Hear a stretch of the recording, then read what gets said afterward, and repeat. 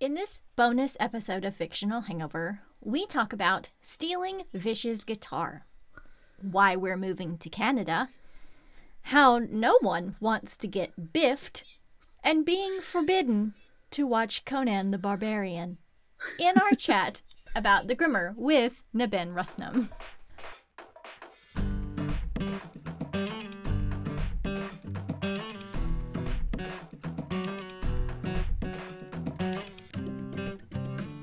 Hey everybody, welcome to Fictional Hangover, a podcast about young adult and new adult, and sometimes other books, series, authors, voice actors, and illustrators that is full of spoilers.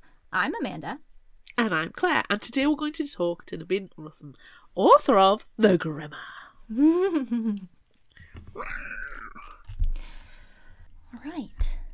Claire, Yes. is it time for Would You Rather? Of course it's time. It's overdue. It's past time.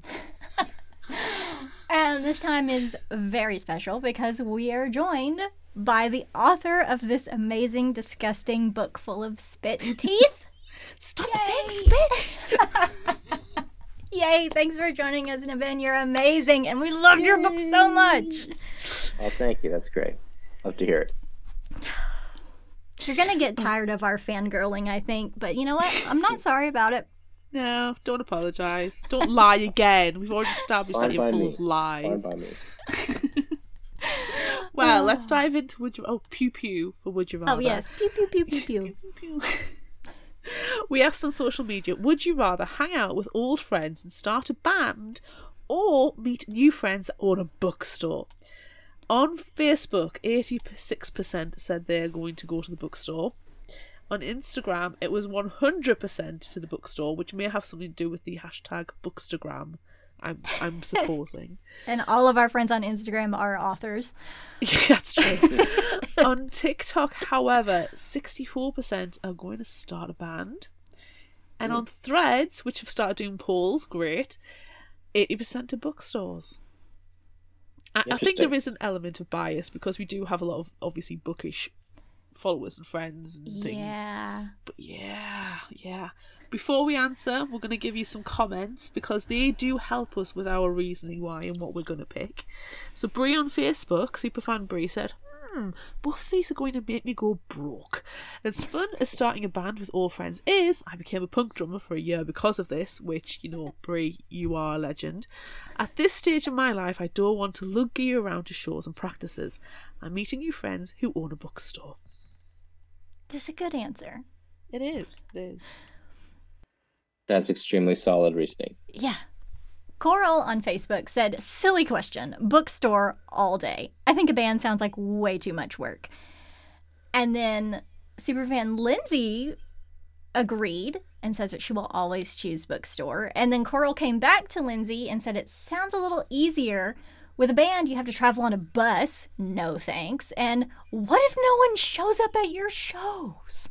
But what if nobody shows up at your bookstore? Like, you've got an author reading or something. You see those on Twitter all the time where nobody shows up to the author readings. It's like, no, I'll come.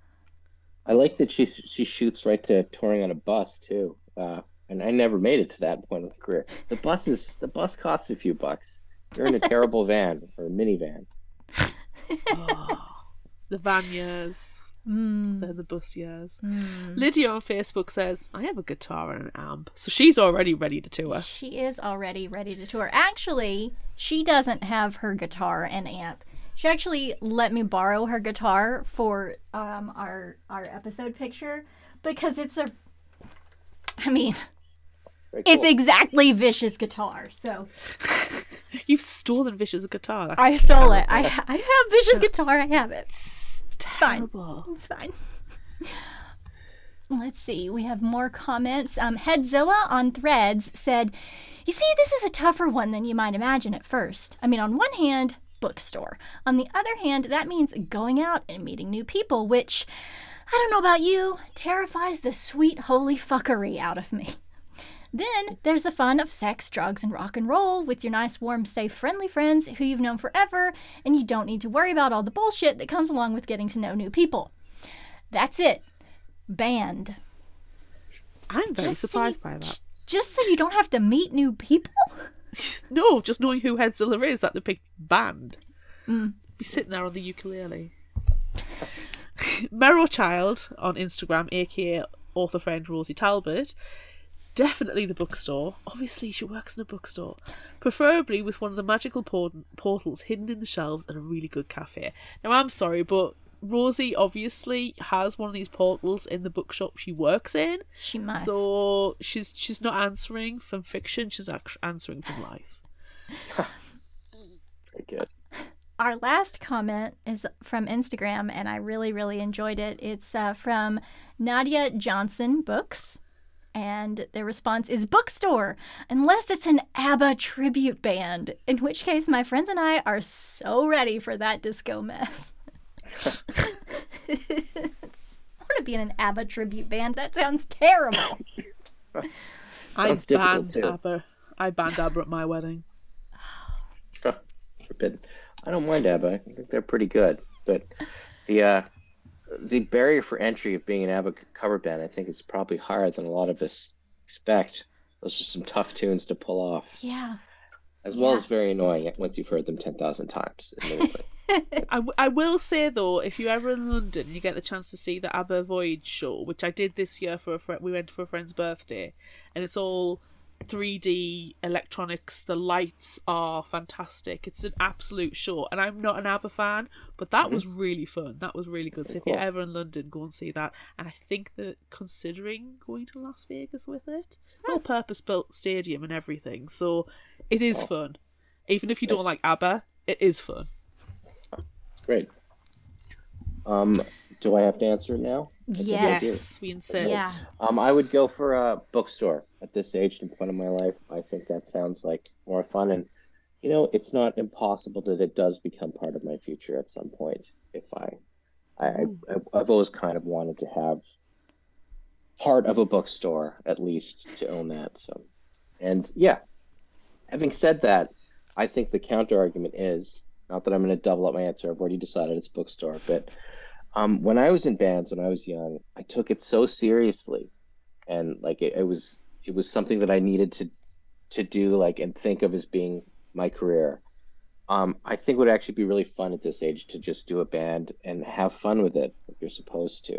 Just enjoy playing music, and that's not really a thing you can do as a business owner. It's got to kind of like bear down and do it. Whereas a band with your old friends can be just meeting up once a month in a practice space and having fun.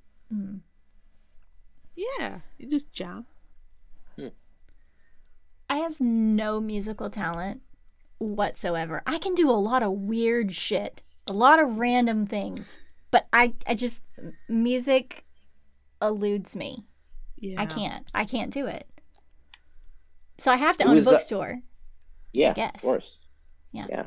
But also, I mean, I kind of do, except for it's not a bookstore, it's a library, but that's fine. You technically don't own it, you manage it. And it doesn't have books on a shelf yet. But it will. I'm opening up a new branch in my community of my library system. And literally my blood, sweat, tears, and arm hair are in this branch. So it's mine. I'm claiming ownership. Yeah. You're not the owner, you're at least the overlord, God Emperor. Yeah. It's your library. Yeah. I am going to name myself Overlord of the library. Good.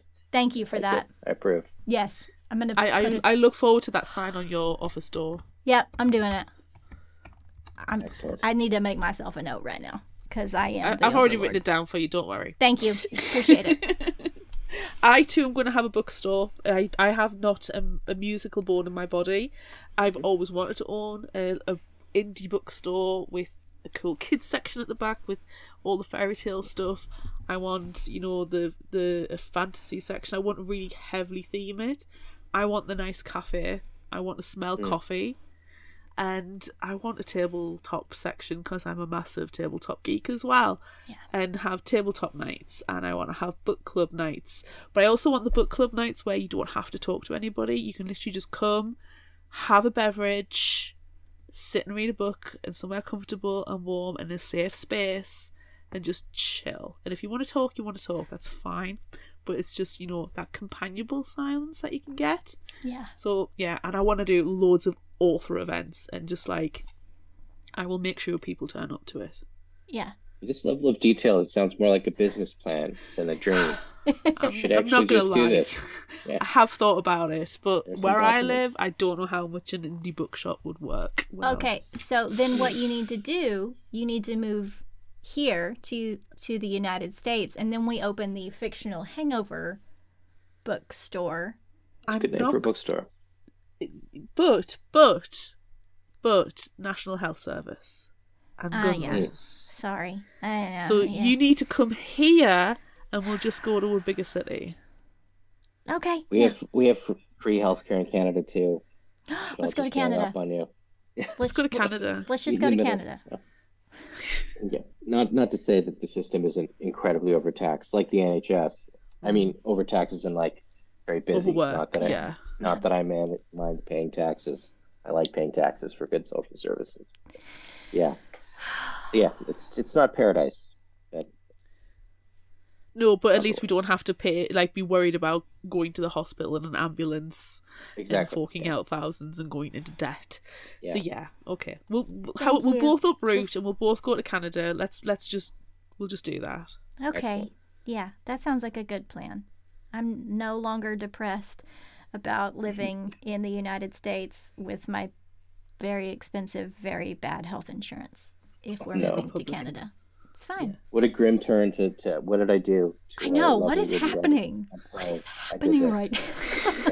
right now? Do we need to start talking about teeth and spit again? Oh look, Yes! question 2. Yay! Would you rather have Ferris put his teeth in your mouth or drink the spit hairball potion? I would go spit hairball potion. Oh, Because the teeth thing is like so in the book, it's just so intentionally violating and creepy and sticks with you. Whereas the spit thing is meant to like, one thing, it's a friendly gesture, if not entirely like fully consensual. It's a person trying to help him, and also like it helps his body reject things as opposed to have them be part of him forever. So yeah, I think definitely spit. Oh, yuck. If it makes you feel better, it's more phlegm than spit. Like very mucusy, thick phlegm. I'm going to tear my A4 now just so I don't hear any more conversation. I think you're gonna make Claire vomit. Has that happened on the podcast before? I like to have No. goals. in all No, my this interviews. would be Okay. the first. This would be the first one. I'm not actually going to do that. I would not want to make that happen. No, However, please. I think I could. I think I I could. think that you Matt's could, all and it for would- it. I am. Who would be amazing? We'd all feel so bad, like you, because you've just vomited. She would and not. us You because we would. bullied You somebody would. into throwing up. Amanda wouldn't. Amanda would just be laughing, and then at the vomit, the video of me vomiting would be everywhere It all would the be time. all over She social would. media. She would post it all across social media every freaking day. She would set up timed posts to keep it going on. Scheduled. Great. That's my best All right, friend, okay, we'll everyone. do it That's then. my best friend. I'm a really good person. What are you doing, Amanda, while I recalibrate? It's really hard to say because, I mean, they're both really gross. But I've got my weird obsession with teeth in horror books. So, I mean, I guess that's what I have to pick just because I love creepy teeth things. That's what I have to pick. It was so good. I love weird teeth things, and this book was full of weird It's teeth something things. that's definitely grown as we've been doing the podcast. Like I at know. first, teeth, I cool. think Now think I you're might just have- like, Forced it into existence. it's definitely been manifested. It has been. I love it so much. love I creepy too am going to pick things. teeth just so I don't have to think about the alternative. Because even moderately thinking about it, my stomach is turning. Yeah. It's, You really- it sneaks up on me. Like the last thing I wrote was a non-YA horror, like just a slim novella, and in that case too, like there's things in it that are so obviously gross when people tell me about like, oh, this part of your book was so disgusting. And to me, I'm not because it's not intentional to like write something gross. I'm just writing like what makes sense in the scene, um, what is cool or interesting in the scene in some cases. I just never realized like how actually what the effect is going to be of like it's disgusting. And yeah, certainly talking about it a little out of context. Both those things are really gross, and I'm sorry.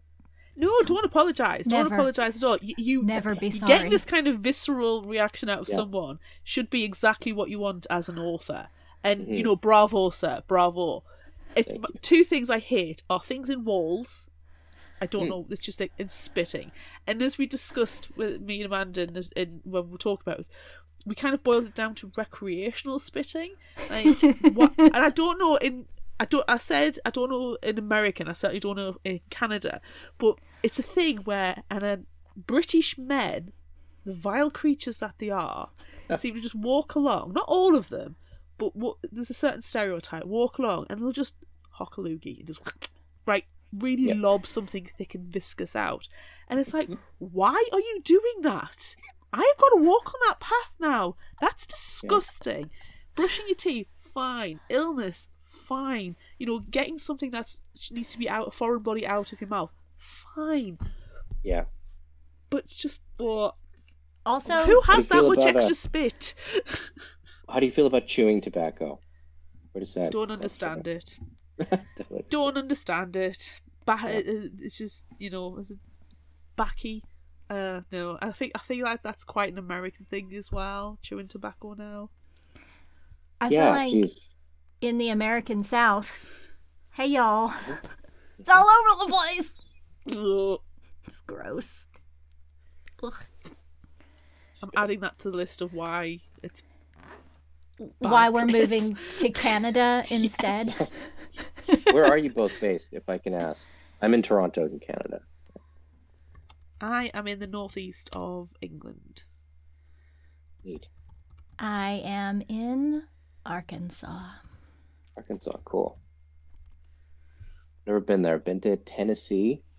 I've been to Louisiana, but not Arkansas. There's some good stuff here. There's also some not good stuff here. Absolutely, yeah. Yeah, I like the South though.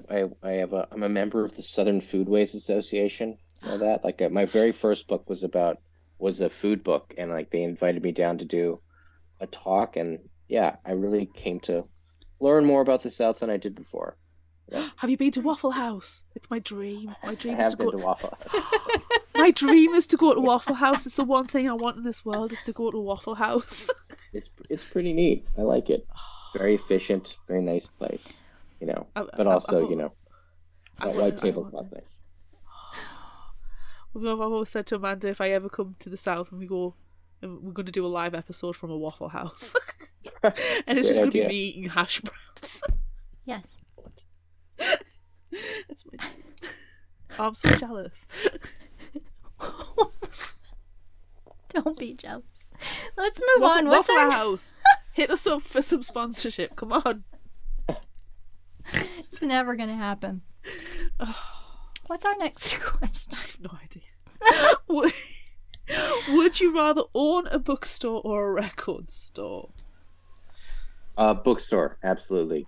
For one thing, like I find it easier and more fulfilling to keep up with book world, book life, and to have the knowledge and the engagement to run a record store. Not something I want to do at this point. I'm especially like when it comes to more popular music, I feel completely out of step and lost now.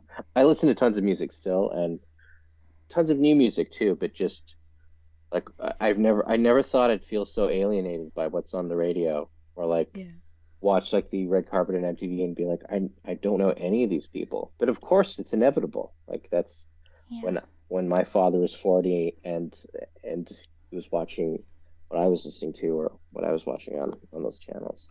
Sure, he felt just mystified. I don't know why it came as such a surprise to me that I would become an out of touch older man. I know you listen to the radio though, and you think as long as you consistently listen to the radio, why shouldn't you know who these people are. Mm-hmm. But I mean, my music knowledge is terrible. I know what I like and who I like, but I couldn't actually tell you like album names or song titles. It's just not information that sticks. Movies, yes. Music, for some reason, no. Yeah. So yeah, for that reason, I'm having the bookstore. Yeah. Excellent. I want to have a bookstore too, definitely. But then again, also I got the whole library thing going on, where I am the overlord. Yes, overlord. Yes. Yeah, I feel like if I had a record store, it would just be like only the things that I like, which would include like 90s, late 80s, early 90s, like hip hop and, Weird Al classic Yankovic. rock. Weird Al all over the place. No one would want to come to my record store. It's Weird Al. It's Sir Mix-a-Lot. There's some Journey there. We'll keep Journey. No, Nice. Nobody would want to come to my record store. I like it. I like the sound of this place, but I understand its limitations as well. Yeah, nobody Any wants to band come here. which you would be accused of witchcraft if listening to. That would be mine. Yeah. Very good. Yeah. And then some random pop stuff in there because, damn, I've got taste. No. It's eclectic. Yeah. Me too. Yeah, look, I rarely listen to music anymore. I'm always listening to an audiobook instead. So It's still really important to me, and like it's I always thought that I'd outgrow heavy metal, especially like when I started to listen like death metal. I just never assumed like, oh well, this is clearly something that eventually I'm just going to seek into listening to like Bach and Brahms, because it has the same kind of chromatic scales. And I do listen to Bach and Brahms, but I also still listen to Carcass. Like this, it's never gone away from me. And yeah, I still listen to a lot of music every day. Yeah. And as a result, I feel like I've lost touch with like important new media things like podcasts and even audiobooks. Like I definitely like kind of skew musical more than listening to the voice. Yeah. Sometimes I've got to have a dance party in my kitchen. Sometimes I've got to sit back and listen to a book. Yeah. Yeah. I'm almost always listening to a book. And like the only time when I'm not listening to a book, like when I'm in the car driving, is that I just finished my book and I'm driving, so I can't start another one safely. So you settled for the radio. Yeah. Well, and and then I've got like satellite radio, so then it's the 90s music, which is fine. Yeah. Or my classic rock, which is fine. There's not a Weird Al station though on the satellite radio. Yeah. Need to work on that. Manifesting. Yeah, you see, my commute is always quite long. That if I know I'm not, if and I get stuck in traffic, it's a long commute and traffic because of roadworks. So I check to see how much of a book I've got left, and if I don't think I'm going to make it home, then I'll line up about 3 or 4 different podcast episodes depending on what I'm listening to, just to make sure I have that consistency, because I don't like chopping and changing between. I like to like zone out and listen to one thing. So I've been listening to a lot of true crime lately, and I was just telling Amanda I was listening to like the West Memphis 3, where again it's all like the music that they listened to and the books that they read got them accused of these terrible crimes. So I'm like, we're gonna get done for murder now based on their history. That's such an intense and crazy story, and that always like really hit up.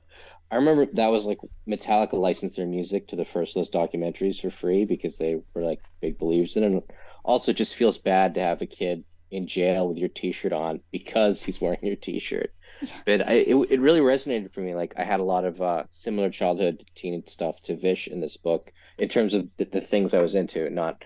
Thankfully not his like difficult family situation, but just made me realize like, different place, different time.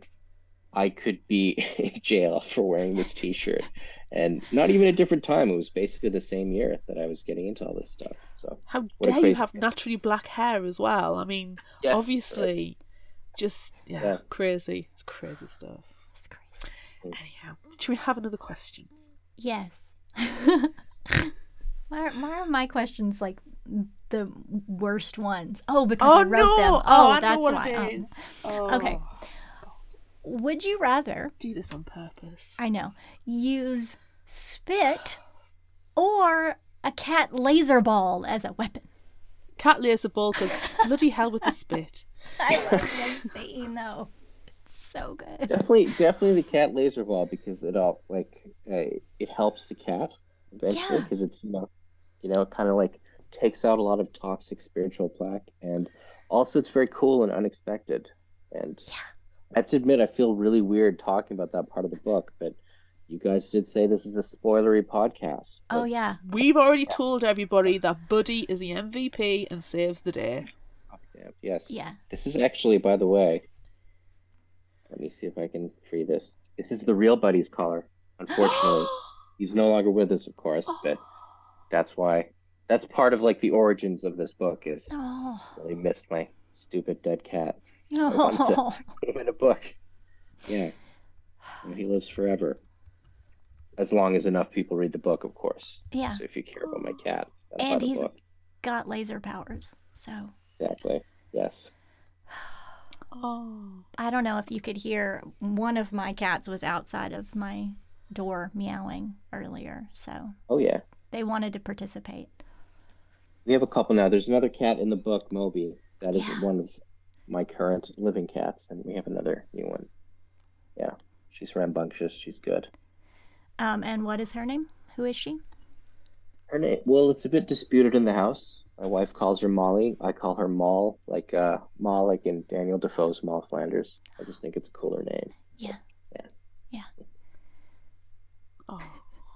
And see, I just have B. He's just like the letter B. B. Oh, nice. I like that. And Gozer from Ghostbusters. Oh, excellent. Ghostbusters. Yeah. That's a great cat name, actually. Yeah. I like that. Yeah, he's a good cat. Both of them are great cats. They don't have laser powers though. That you know The of. lasers. Yeah, Well, that's the you thing. know, They They've have to had be extracted. right, but they've had a good life. They don't have a lot of, therapists, sharing or people going to therapists, sharing all of their emotional drama and all of that stuff. They don't have that. They're just Yeah. they're just fat, jolly, older gentleman cats. They just chill. Yeah, Sounds pretty good. yeah. So they probably wouldn't have lasers. Unless No they've lasers. been into your library and been reading your books and had got the emotions from the books. Right. You don't know what they're doing when you're out at work. That's true. They do. I don't possible. know. I don't know what they get up to. I don't think you answered the question. I don't think I Did did you? either. Yeah. I don't think I did. I mean, I feel like you have to choose cat lasers Yeah. because you have to. But I feel like if I did use spit as a weapon, I would injure myself more than I would injure anyone else because I don't have that's like spitting ability. I would just drool all over myself. Yeah. And that's not Those that's are not right. dangerous to anyone. Yeah. It's Except good for to know. myself. It's good you know that about yourself, so you Yeah. don't get into that situation. Yeah. Good. Yeah.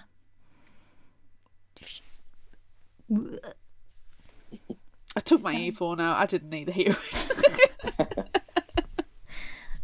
Lastly, would you rather bounce around back in time or go to one time specifically? Jeez, this is always a tough one because there's as like an English speaking brown guy, there's a lot of places in the past that I find fascinating that I don't know, I might have a harder time blending in without it being pretty unpleasant for me. But if that wasn't an object, it would definitely be like 1890s London, and shortly after, like the sort of Sherlock Holmes and Henry James era, like that's kind of a time I feel like I would really like to live in. Are you going to solve the Ripper murders? I think I'll stay out of Whitechapel and have a very different life. But yeah, there's something about the sort of bouncing around in time and sort of sampling things from different era in the Grimmer that I could see the appeal. That's why I wrote about it, of course, is I could definitely see the appeal. But it also makes you like sort of ageless and dislocated from reality in a way that if I ever wrote more about these characters, I'd really want to explore that more, like what it's like to be just completely not tied to a place and not tied also to like living a certain span of life and then dying. That's, I feel it begins to make you somewhat inhuman, as you don't really see that much of that in Gisela in this book, but yeah, if I did go on with this story, I think you would see more of that. Oh, Yeah. that would be really cool. I love that she's like, well, I'm 16, but I'm also 786. Yeah. Shit. It's a wide range of time. Quite a span. Yeah. Yeah. That's a debate of age gaps as well. Yeah. But we talked about this. There was no romance in this book, so Yeah, I mean, we didn't have to worry about that. I thought that was pretty organic to that story. Like he's not dating material, our young protagonist in here. I feel like his friends, Matt and Danny, both in their way, could have like romance even in this book if there were enough pages that could happen, but certainly in another book. But yeah, I just didn't see that as, it wasn't a conscious decision of like I don't like romance in YA books or anything. It just, as much as it makes a lot of sense that Vish would crush desperately on Gisela, it doesn't make sense that would be reciprocal in any way. Yeah. And the age gap thing is like, it's significant. Like he's not even quite his age because he's been sort of pulled out of his life for a couple of years. So he's got that mix that I think a lot of bookish teenagers do, where you're pretty smart, but you're also incredibly immature. Yeah. Which we appreciated. Like, I'm not opposed to having romance in books at all, but I don't like it when it's shoehorned in or forced. Like, you know, you've made to. I can see, depending on trends and publishing houses, etc., you know, the political side to it, where you'd be told, no, Vish and Gisela have to kiss at some point. They have to have a romance at some point. So I'm really glad that it wasn't in there, because otherwise, you know, it was such an organic relationship that they did have. And I very much appreciated that. That was nice. Thanks. It's great. Glad it worked. Yeah. I'm going to bounce through time. There's not one time historically that I'm bothered by. Like, I need to see the pyramids being created. I want to see a dinosaur so badly. You know, I want to go and see the Regency tomfoolery and all that kind of stuff. But I need medicine. I need indoor plumbing. I don't, you know... Antibiotics are a really relatively recent invention, and damn, I like them, you know? I like toilet paper. Yeah. You know? I like to be able to take a couple of ibuprofen when I've got a headache, so I need to make sure that I am, you know, safe in these places. There's a series of books that I absolutely adore called The Chronicles of St. Mary's. It's excessively British, and it is a time travel book. Don't say it's time travel, though. They go and catalogue history in current time. But you know that it says time travel.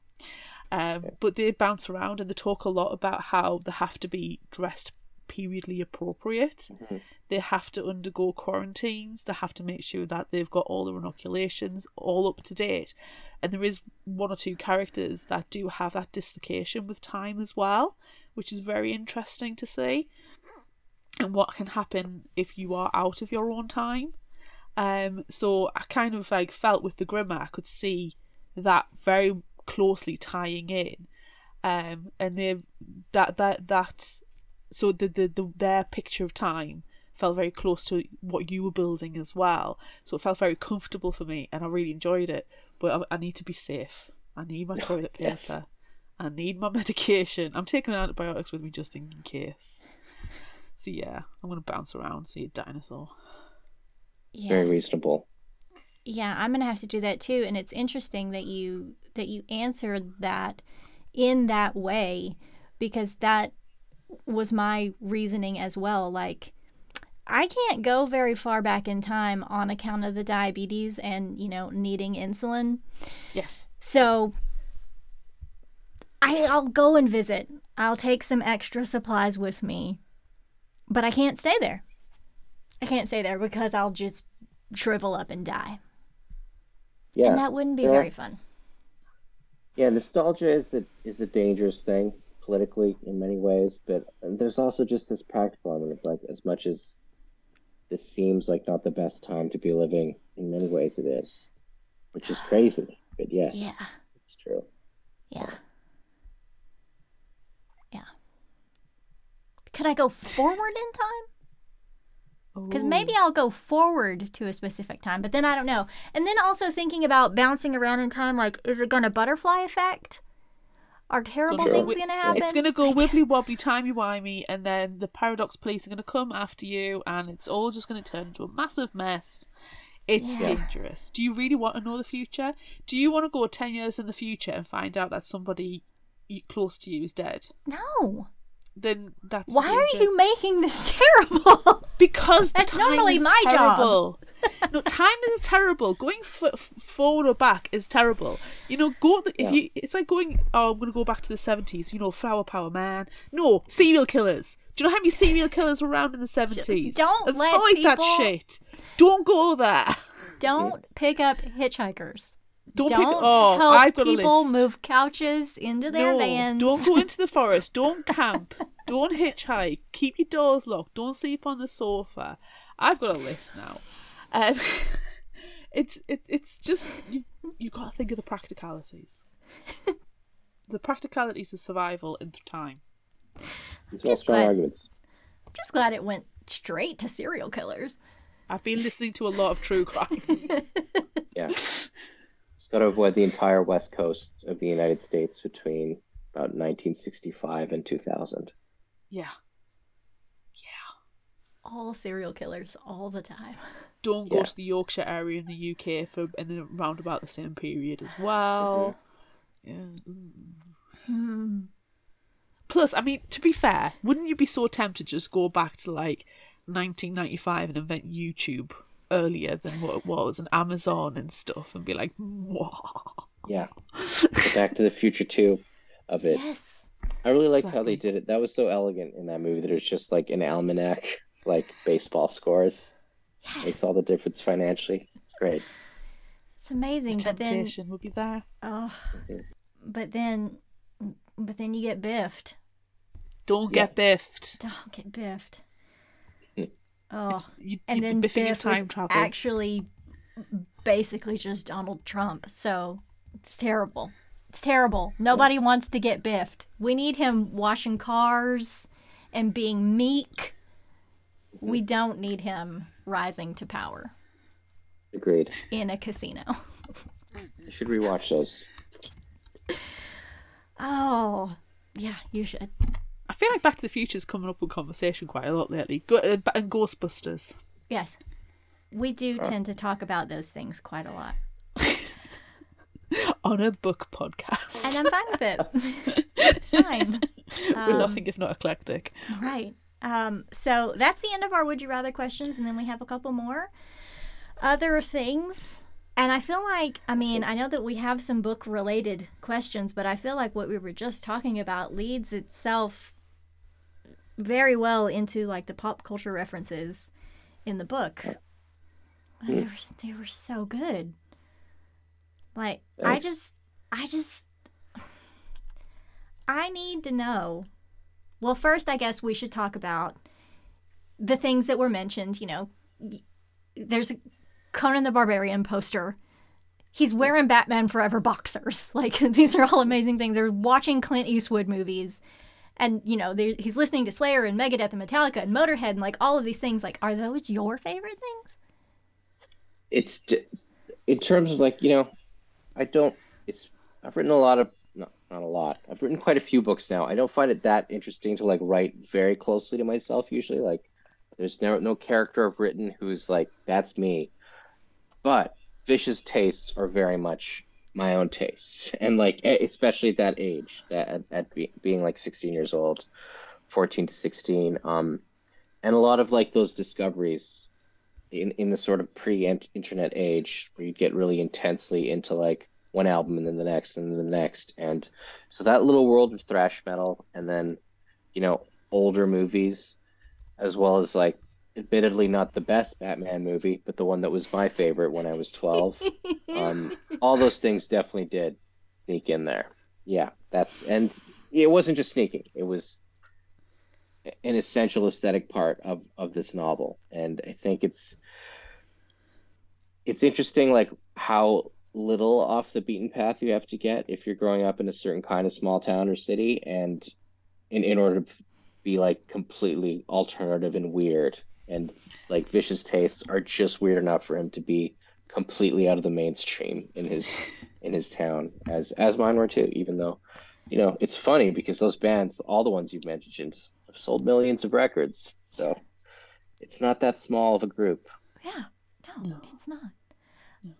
I love that you mentioned that Batman Forever was your favorite because originally there was an addition to this question, which Batman movie is your favorite? But looking back at like I'm definitely like a bit exhausted of superhero world, so I've fallen off the last bit. I think actually Batman Returns, like the second Tim Burton one with like the wintry landscape and Catwoman and Christopher Walken. That's the one I like the best. It just has like the richest world in it. Batman Forever, I think I actually kind of I appreciate it on revisit too, just because it's such a camp movie. It's such a great return to like the Adam West Batman, and like it has like it's like a great queer Batman movie. It's neat, and it's great that he just snuck it in there as a sequel to a movie that was not at all like that queer anyway. It's neat. I feel like Batman and Robin is better / worse though. In terms of like completely like flooring it on the camp and going crazy, yeah, that's it. But the homoerotica of that movie was epic. But it also it looks bad. Like every frame in that movie looks terrible. But Joel Schumacher's a brilliant director who's made a lot of good movies. And, yeah, you can't always have gold though. Yeah. But it had Arnold Schwarzenegger in. And he had some terrible puns, and they were amazing. So bad. Yeah. You're biased though. Your Arnold Schwarzenegger love knows no bounds. I know. I am oddly obsessed with Arnold Schwarzenegger, which then again is another question because you mentioned him a couple of times. Conan is the it Barbarian, really in there a couple of times? It is. Yeah. It is. Well, I think twice. Just the Conan poster, and then there was. Now I can't remember what it is, but I mean, I believe you because he was and is huge for me. I love Arnold. Oh my god. Yeah. Someone else loves Arnold. Yeah. Conan the Barbarian is actually like an important movie for me, and it was the one that like somebody who worked in my dad's office when I was literally 6 months old in 1982 told my mother like never let your children watch this movie. It's horrific. Like I don't know, and so like it was like on a very short list of like kind of forbidden movies for me, even though I could watch, like I watched RoboCop when I was 8 or 9, just way more violent and crazy than Conan. But as a result of that, I realized like, well, my parents let me read everything. So next time I was at a used bookstore, after I was deeply into Arnold, I started to get the Robert E. Howard Conan books and like the El Sprague de Camp ones, and that opened up the whole world of American pulp fiction for me. Like that led to Lovecraft, and there's a lot of Lovecraft in the Grimmer and in all my horror worlds. So thanks to that sort of puritanical forbidding of Conan, I found a lot of cool stuff. That is an amazing story. I don't think I've ever heard anyone being forbidden to watch that movie. I can't even think of anything that's. I mean, there were a lot of like. It's been a while since I've seen it. I can't think. James Earl Jones had a really interesting hairdo in that one. Yeah, that could be considered offensive, But his hair was long and beautiful, and then he turned into a snake, which was amazing. Yeah. But I'm going to have a look at the IMDb pet parental notes, because that may be the parental guides on IMDb are always hilarious. Yeah. Yeah. I'm wondering if it's on there. So, There was a woman who was stripped of almost all her clothing. yes. Yeah, She had her breasts exposed and part of her butt cheek. the butt cheek, really. Brief shots of breasts and butt. Yeah. Yeah. All true. It's all in there. Oh, there is a bestiality implied in a scene. And there are a couple of hardcore sex scenes. So I can understand you. It's all about There are butts. not a couple of hardcore sex scenes. Of course not. There's very soft movie sex in it. Seriously, most of this are buttocks and breasts. That's all they're talking about. Butts and breasts. Butts and boobs, butts they and did. boobs. There's a camel punched in the head and falls unconscious to the ground. 2 men are attacked by a giant snake. Yes, and then there were also those people who really straightened out the snakes and used them as arrows. Yeah. You know what it might be? I'm thinking this is when we lived in a pretty Christian part of Canada, and it's possible that this woman is Christian and offended by the crucifixion of Conan, where he crucified and then he that bird is the vulture is pecking at him, and he bites it in the neck and drinks its blood to keep living. But I could see even though Robert E. Howard was talking about he loved Rome, so that was a very Roman punishment. Yeah. And I don't think he's riffing on Jesus, but I could see perhaps if she thought it was that would be blasphemous and therefore offensive. Maybe There that are was several uses of hell, and Conan does call a woman slut. That's true. He does. You need to quit. I believe reading. it's old slut. Who hasn't called a woman a slut? In a nice way, though, because it's now 23. You can call someone a friend. If you have, it's the camel gets punched in the head and falls unconscious to the ground for me. You can't watch it That's anymore. when he's high on Black Lotus, I believe. Yeah. Conan is not responsible for his actions. I've seen the movie a few times. It's a good movie. Don't forget the witch turns into a demonic creature. Yeah. And the vulture tries to eat Conan alive. But Conan takes a bite out of the vulture instead. Yes. I love the parent guides on IMDb. They're absolutely ridiculous. I'm going to stop reading. That's from one of the old pulps, actually. That scene is in not even that great of a Conan story, but when John Milius, the writer-director, read that scene, he's that is Conan. That goes in the movie. It's a great adaptation. He really understood that character through and through, and as I'm sure Amanda knows, when Milius would talk about the movie, he said, if we didn't have Arnold Schwarzenegger, we would have had to build him, because nobody else would have been Conan, which I think is true. Yeah. Do you still have the same love of the Conan? Is it Jason Momoa did Conan the Barbarian as well? I cannot remember that movie. I've seen it once and I cannot remember it. He was really well cast, especially as a young Conan, but that's a bad movie, unfortunately. It is not a good movie at all. Yeah. But he could have done it with a better script. My favourite's Total Recall, Arnold Schwarzenegger movie. I do also have a very, Good choice. very soft spot in my soul for Total Recall. I love it. I think the best is probably Terminator 2, but probably my personal favorite is Predator. Is also very good. Oh. Yeah. Mm-hmm. I also like Running Man. Twins. No, say Twins. Twins. Yeah. No, Twins is so good. I love Running Twins. Man is spectacular. I will not have a bad word said about it. No. God, I love The End of the all Grimmer them. is very much like I wouldn't say a ripoff, but certainly a tribute and nod to the end of Terminator 2. So you've got this character whose arm is mostly destroyed and missing, and kind of thumbs bidding down. farewell to sun. Yeah, except for he's not in the lava. He's in the magical lake. Yeah.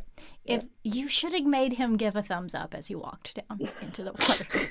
That's such a contentious thing. I know some people who think that that's so cheesy. I'm like, yeah, it is, but it's also exactly perfect. Yeah, it is. Like, To be fair, though, he only had one arm, and if he tried to give the thumbs up, where's he going to put the orb? Where's he carrying it? Like, stuff it up his shirt or something? No, he can carry it like in between his knees, just for a second, just so he can thumbs down. Yeah. It would have been perfect. A perfect ending for Agastia. It's there, it's just not written. It's not explicit. It's in my heart now. That's right. It's in our hearts and in our souls. Oh, gosh. So good. I feel like I love this book more now that we're talking about it in depth. Definitely. We both. Do you know what I loved about it? I'm going to interrupt all your Arnold Schwarzenegger fangirl and stuff and say what I loved about it. I think was you the probably mix should. of science and magic. Right. Like, it's like, what is it? Magic is just science, something that's not being explained by science, or some, that famous quote. And for me, like, how a TV works is magic. I don't know how it works. I turn it on, I see pictures, and I adored that kind of mix of how all it is atoms. It's just vibrations. It was really, really good. So, what made you think, let's make science and magic basically the same thing? Well, it definitely, like, it started with, like, alchemical stuff, as science did, actually. Like, I was really thinking about that. I knew I wanted to have sort of, like, magicians from the past in it, basically, but I thought that having that bleeding point between alchemy and science would be interesting. And then I remembered there's a great Lovecraft short story called The Dreams in the Witch House, which is about this student of quantum physics and math at a university who he becomes really interested in this, like, one particular, like, a witch. Her name is Hezekiah Mason. Great witch name. And he discovers, like, things about her, and, like, particularly the apartment she lives in. There's, like, impossible angles in this room. And he finds text she's written. I've seen this, like, adaptation of it. I was like, oh my God, you're going to start talking about the angles in the ceiling, aren't you? Like, Yeah, that's right. Yeah. So, and I just found, like, so that's, one of his many innovations, like, this idea that, like, the most advanced human science, like, the things we get to, can actually catch up to older forms of human knowledge. Not something that I actually personally believe at all, but something that is extremely fertile for a book. And yeah, I thought that it would just also be interesting because they're both, like you said about the television, they're incomprehensible if your mind doesn't work a certain way, or if you're not willing to put the work in.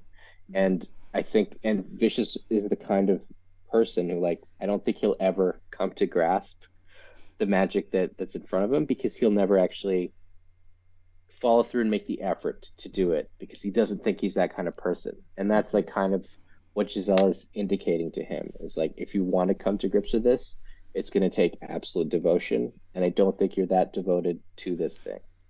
Yeah. You're going to need 15 solid years of studying quantum physics or something like that, to quote the book. To be fair, Vish is just a 50-year-old boy who dreams of books and music, and that's not a bad place to be. No. Well, that's the thing. Like, the things that he will take other things very seriously, and those are the things that he'll get great at. I think that's, like, the lesson she's teaching him by being really hard on him, which maybe he doesn't grasp within the span of the book. Yeah, I feel like, though, he's also, because he's been gone for 2 years, he's reconnecting. And he's having to reconnect to his parents, his community, his friends, and find out who he actually is in the real world again. Like, he's been isolated for so long. And I feel so sorry for him. That's good. That's intentional. I hope that there's that, like, that aspect of feeling bad for this kid who's still, like, he's kind of bratty in a lot of ways, and I think he definitely does sometimes feel like the smartest person in the room, even though he's not, and even though he full well knows that he's kind of behind things. I also did want, below all that, like, that kind of form of nerd bravado, is, like, this real loneliness and need to sort of catch up to where he's supposed to be in life, where he thinks he's supposed to be. Yeah. I think it really comes through well, and me and Amanda talked about it in the first one. Like, the biggest surprise we had was Agastya Vish. Yeah. Huge spoiler, everyone, if you haven't listened to the main episode, but you know what Fictional Hangover was about. And it the first time, because we've both read it a couple of times, and the first time neither of us caught it, and we were annoyed that we didn't get it, because if we don't get the twists, it bugs the life out of us. But then it's so good when we don't get the twist. That's only happened one other time. Yes. And then when we read it back through again, we're like, it's freaking there. It's the signs are there. It's all there. He even says Dad. Oh yeah, Dad's in the hospital right now, isn't he? Ah, you said it. Oh, It's the so familial good. smell of his childhood house. He knows where everything is in the freaking kitchen.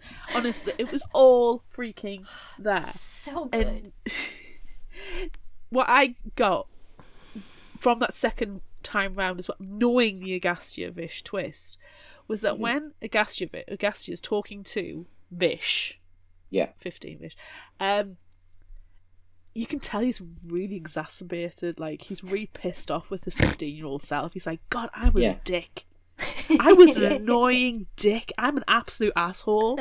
I'm going to go upstairs. I'm going to do sad things in the bathroom again, take some Tylenol, probably wash it down with some rum, because I cannot stand myself. Yeah. I'm an irritating little twit. And I'm like, yeah, I think I would be annoyed by my 15-year-old self. I'd be annoyed by my 30-year-old self or 35-year-old self. Same. That felt very true. That felt very true. That might be the truest part of the whole book, is just like how, at our most self-loving, we can be like fond of the person we used to be, but at the same time, like the memories that rule and dominate are memories of how annoying and tough to deal with we must have been. And yeah, I wanted to kind of build that in a sort of weird backwards way. I think there's probably in that too is like some of the me getting in the way of making sure I was not writing just about myself too much. Yeah. There's like sort of a couple of screens there. It gives you some perspective when you put different versions of the self in the very same book. At first, like the first read through, it was very like a familial thing, like brotherly sibling kind of older sibling who they've never really lived together because there's such an age gap. That kind of irritation. But then on the second time you go, oh, it's because it's the same person. Yeah. If you could talk to 15-year-old self, 15, you've done the time travel thing, you're talking to 15-year-old self, would you actually give yourself some advice, or would you just go slap? I mean, God.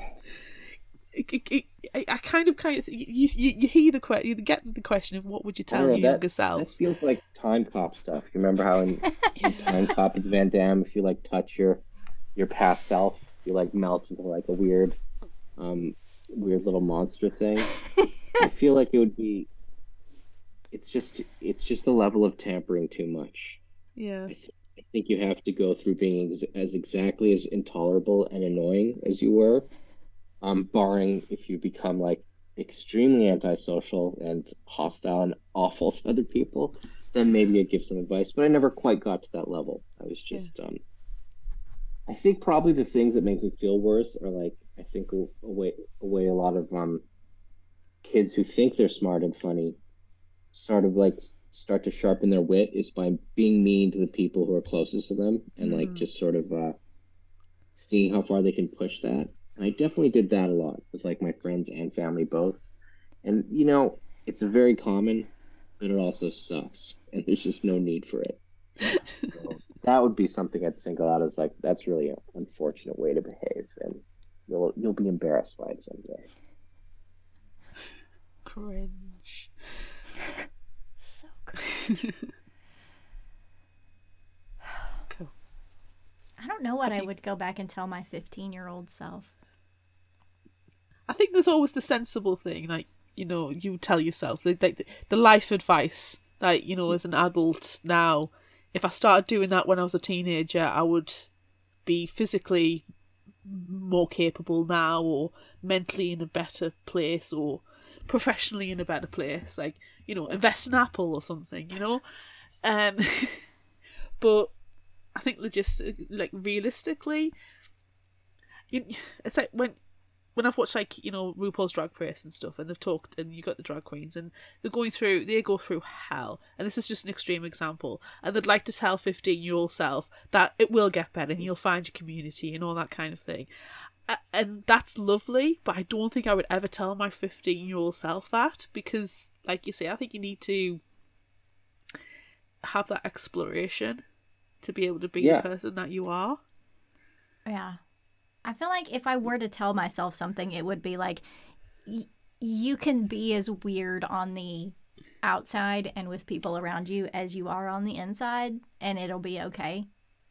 But now, but here we are now, and I have a weird teeth in horror obsession, and I love Arnold Schwarzenegger. Like, all of these things are fine now, and like if I could tell my 15-year-old self that, like, it's okay to be weird, you should do that.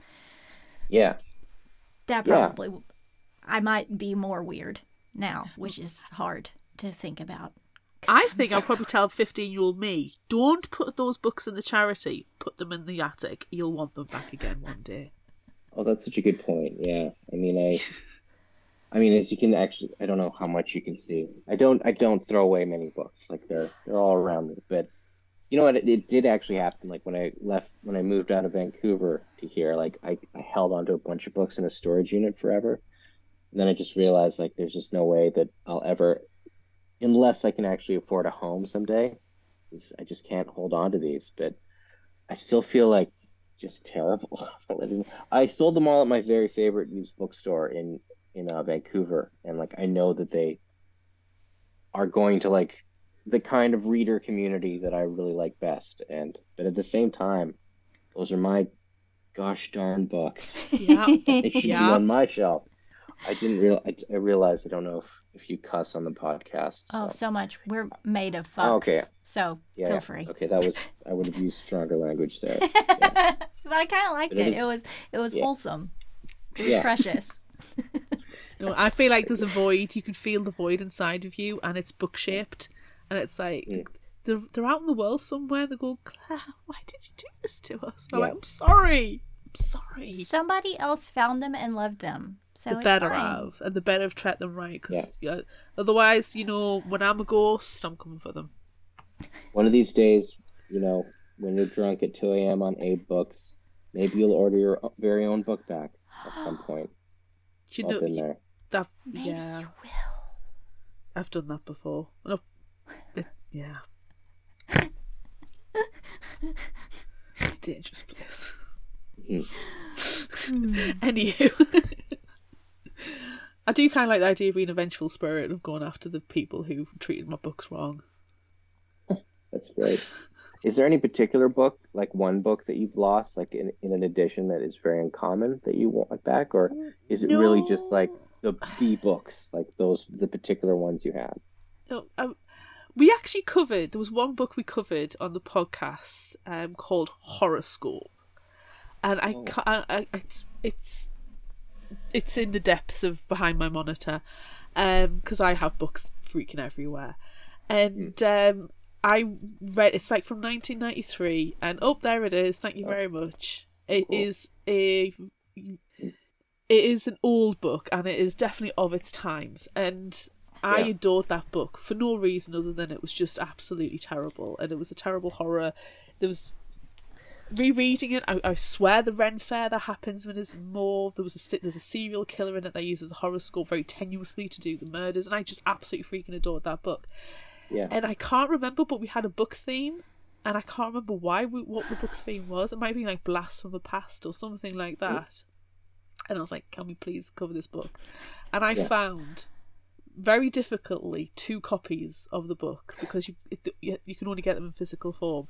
And I got one for myself, and I sent the other one over to Amanda, and we covered it. It was just hilarious. Just like, why did I like this book so much? It's terrible, but it's so good at the same time. But we had... I had like a massive point horror, Goosebumps, Christopher Pike's, all of those, 90s YA horror books and crime books, and I freaking loved them. and I wish I still had them. And I know there's like the Point Horror Book Club and the YA Book Club that, you know, the podcasters and Shelley and Josh Winning and everybody do. But I had them, and I would love. Part of me would love to rebuy them, but also a part of me acknowledges that they are Teen Claire. That's Teen Claire. That's what she grew up on. That's what she loved, and that will help form my reading, because I remember I didn't start wearing glasses until I was about 12 years old, and then I lived at the library. I borrowed so many books because I could see and I could read without headaches, and it was just a thing of beauty. And I read the entire YA section, I'm sure, in a year, and was demanding more. And I was always at the bookshop. My mum knew I was either at the library or at the bookshop buying books because I could read without pain. And so I kind of have that nostalgia for those rather than a particular book. Yeah. But I don't know, like I say, that's past Claire. So they would be trophies on my wall, essentially. Yeah. I mean, yeah, but some books are that, and some books and that's fine. Okay, there's so many books that I have that I don't think I'll open again, but I need them around. I need them around me. Yeah, so I understand. Yes, I think I described books to Amanda once and I heard it from someone else, that I have all these books, but I've listened to them on audio. So books are audiobook trophies. Mm-hmm. Yeah, that's great. I do like that. Yeah. And I will say that the audiobook for the Grimmer, because we've listened to the audiobook as well as reading it, is absolutely fantastic. So I don't know if you've had a chance to listen to any of it. So good. I did, yeah. Like I got to be part of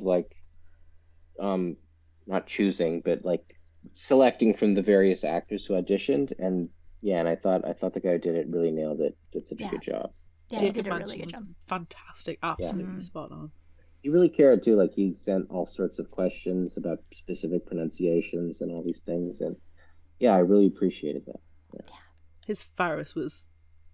How did we describe it? A creepy wiener bag. Yeah. His voice. Wearing a windbreaker. Yeah.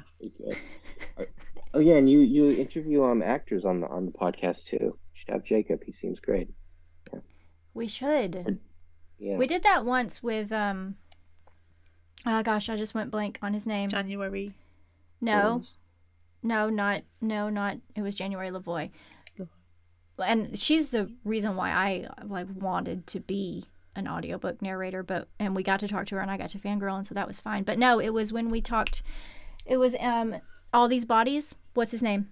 Matt. Anyway, we got to talk to him. It's Matt. His name is Matt. We got to talk to him, but Kendara Blake has been on the show more than anyone else so many times. Matt Godfrey, that's right. But we got to talk to him after the fact, a couple of weeks later, and it was just so cool because he did such a good job with that.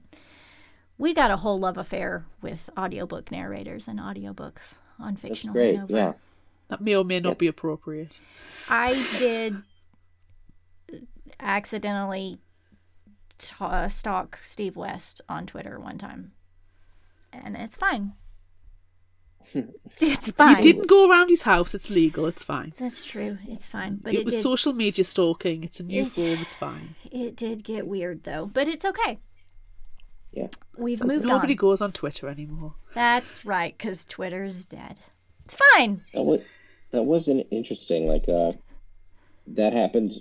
The death of Twitter came about sort of between my last little horror book and this book, the YA book, and any presence I have in social media is on Twitter or X. So just seeing how that engagement just sort of completely vanished was kind of stinks, of course, but B, it was kind of nice to be totally helpless to do the book promo stuff that previously I felt very much a part of. I need to do everything I can to push the book, and then in this case I've been well, geez, I can't do all the things that I normally do because I put all my eggs in this one platform basket, and I'm frankly unwilling to get into the other platforms, especially, and it was just too late to be part of a book's early life cycle. So I had to trust to the nature in the market, and of course, a wonderful publicist and publisher.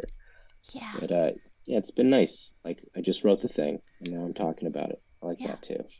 Well, your publicist sold it to us in an email, great. so Yeah, good Good job. sell. she's really great. I like She her did lot. a great job. Which And leads us nicely to, is there anything else that you're excited about that you want to broadcast, tell us about, book related or not? Doesn't matter. Share everything and anything. I'm excited about Christmas. I'm excited about my new cat. I'm excited about Yay! having had I've got a bunch of deadlines on like screenplay stuff that and like one short story that I promised to an anthology. And Ooh. those have actually led me, because I can't do anything without procrastinating for 1,000 years. I started working on a novel, which I hadn't started a new novel for a long time. So that's been nice. Yeah, like I've got like 15 pages into like an idea that I've I think I think this one will actually go to the end. Sometimes you start a novel and you realize like a few pages in, like I don't think I can sustain a whole book out of this. But this one feels solid, and it's because of the convergence of all these homeworky things that I didn't really want to do. Kind of sent me back to the page. Like I wish I Nice. didn't have to be such a child about creative work, but boy oh boy I am. Do you know anything about the anthology? Because we love an anthology. This So it's a horror anthology called oh, Northern Nights by okay. Michael Kelly. The press is Undertow Press, uh, Undertow Publications. Sorry, and my novellas with them too.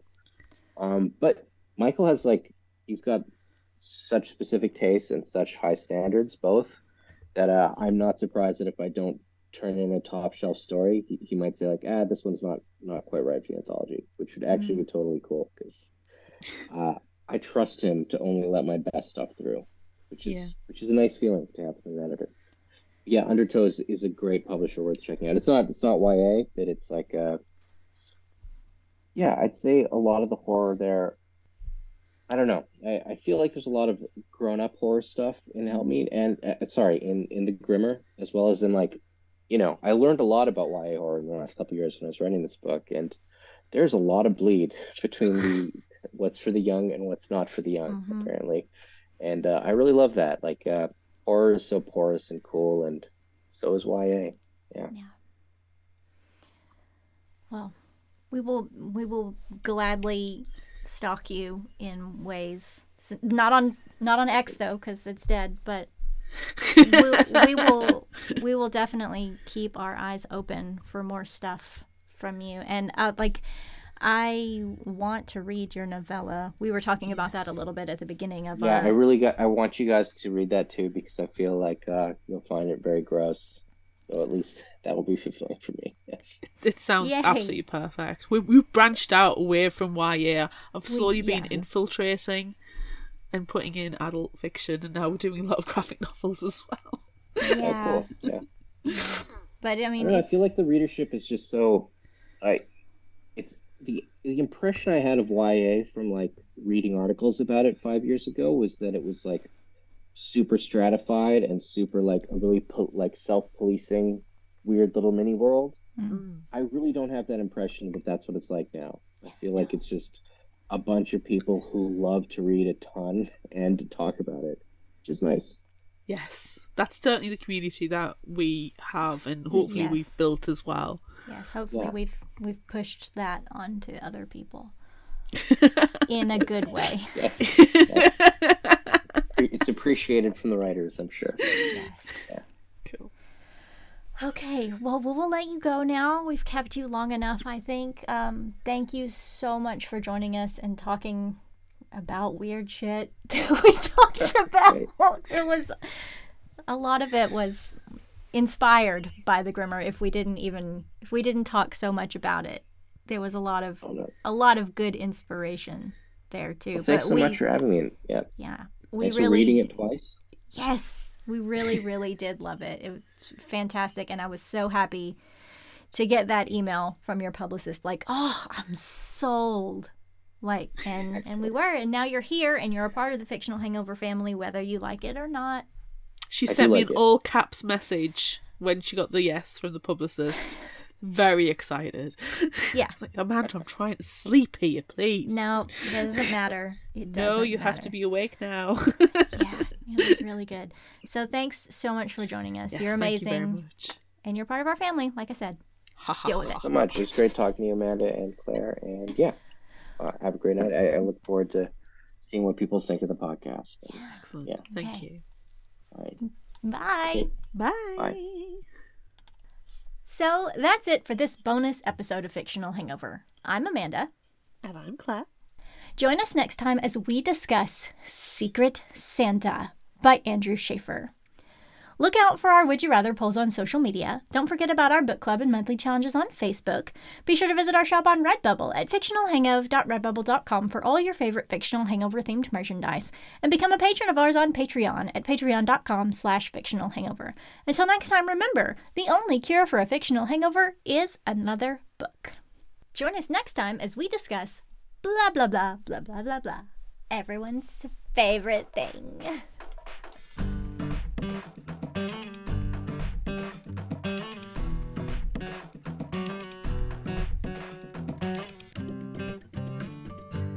You can find us at fictionalhangover.com. Follow us on Instagram, Threads, TikTok and YouTube at Fictional Hangover. And find us on Facebook at facebook.com/fictionalhangover. If you like this episode, check out our others and be sure to rate, review and subscribe so you don't miss out. And finally, special thanks to Liz Emerson for our music. You can find her on Facebook and Patreon. Thanks for listening.